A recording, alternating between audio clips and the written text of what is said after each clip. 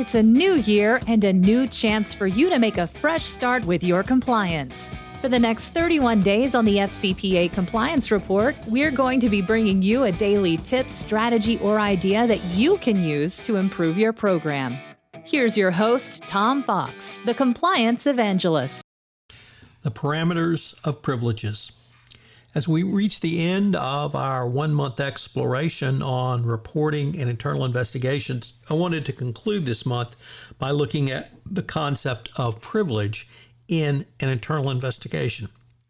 Obviously, it's very critical for corporations because they want to protect the privilege to the extent possible, waiving it only intentionally and with deliberative calculus.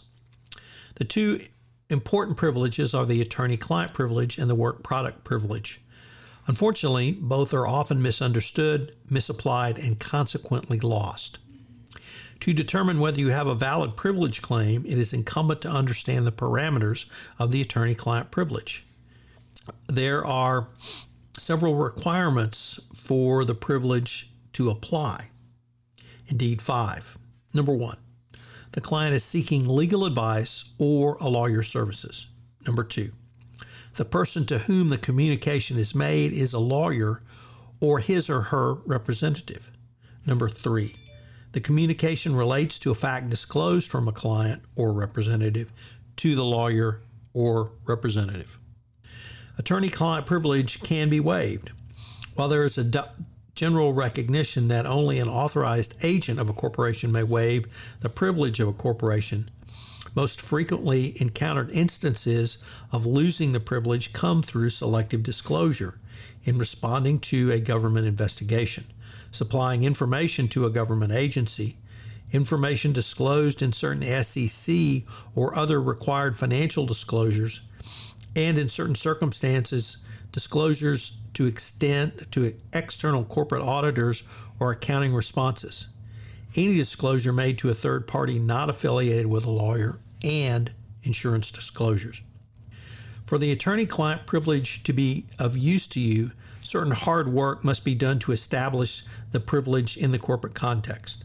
The 5 prongs listed above must be fulfilled for the privilege to apply. Simply having a chat with your lawyer or even the company lawyer will not invoke the privilege or protect you. In addition to the attorney-client privilege, there is another privilege which can come into play around internal investigations. It is the attorney work product doctrine. The attorney work product doctrine and attorney-client privilege are often interchangeably asserted. While there is some overlap between the two, the attorney-client privilege is significantly different than the attorney work product doctrine. As codified in federal civil procedure, the attorney work product doctrine provides a qualified protection to materials prepared by a party's counsel or other representative in anticipation of litigation. The doctrine extends because it permits lawyers to work with a certain degree of privacy, free from unnecessary intrusion by opposing parties.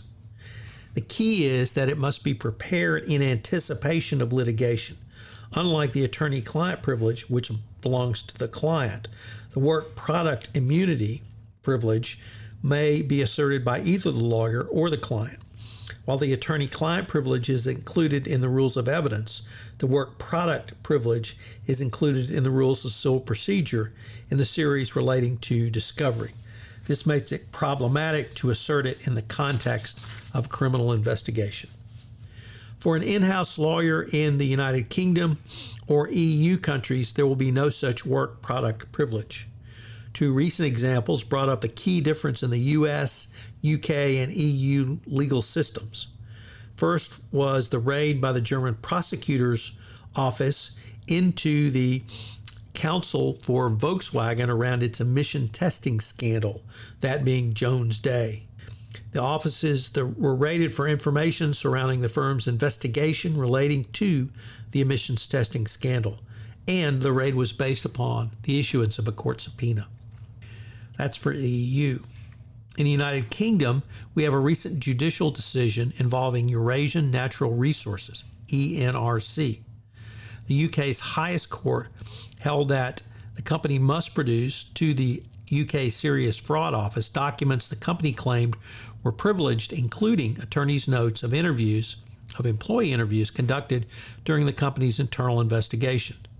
The SFO sought these documents as a part of the criminal investigation of allegations of fraud, bribery, and corruption. The court largely rejected ENRC's claims of the work product doctrine, holding that it does not apply when a document is not prepared for the sole or dominant purpose of conducting adversarial litigation. ENRC was required to produce the bulk of the contested documents because the investigation was indeed a fact-finding exercise. And if you think about most internal investigations, they're going to be fact-finding exercises. And when you turn to root cause analysis, that will certainly be in that category. So what are today's 3 key takeaways? You always need to remember the differences between the attorney-client privilege and the attorney-work product doctrine or privilege.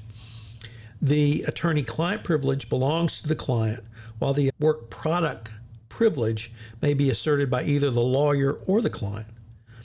Then the attorney-client privilege is found in the rules of evidence. The attorney-work product doctrine is found in the rules of civil procedure, and it relates to discovery. And of course, this also requires the anticipation of litigation, although litigation can be broad enough to include a government investigation.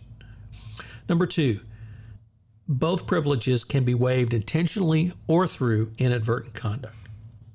And finally, always remember to check the local rules. In the EU and the UK, product attorney-client privilege and work product doctrine can be very different than in the United States, so you need to be cognizant of that.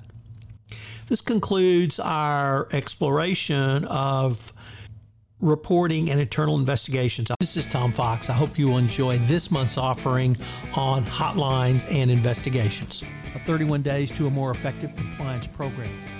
If I could ask you to do, would you pass on to at least one person this podcast series on the nuts and bolts of compliance, as I'm trying to expand my audience base for 31 Days to a More Effective Compliance Program. I hope you'll join me again tomorrow, where I take up another topic in compliance. Thanks again for listening. 31 Days to a More Effective Compliance Program is a production of the Compliance Podcast Network. This podcast is a part of the C-Suite Radio Network. For more top business podcasts, visit c-suiteradio.com.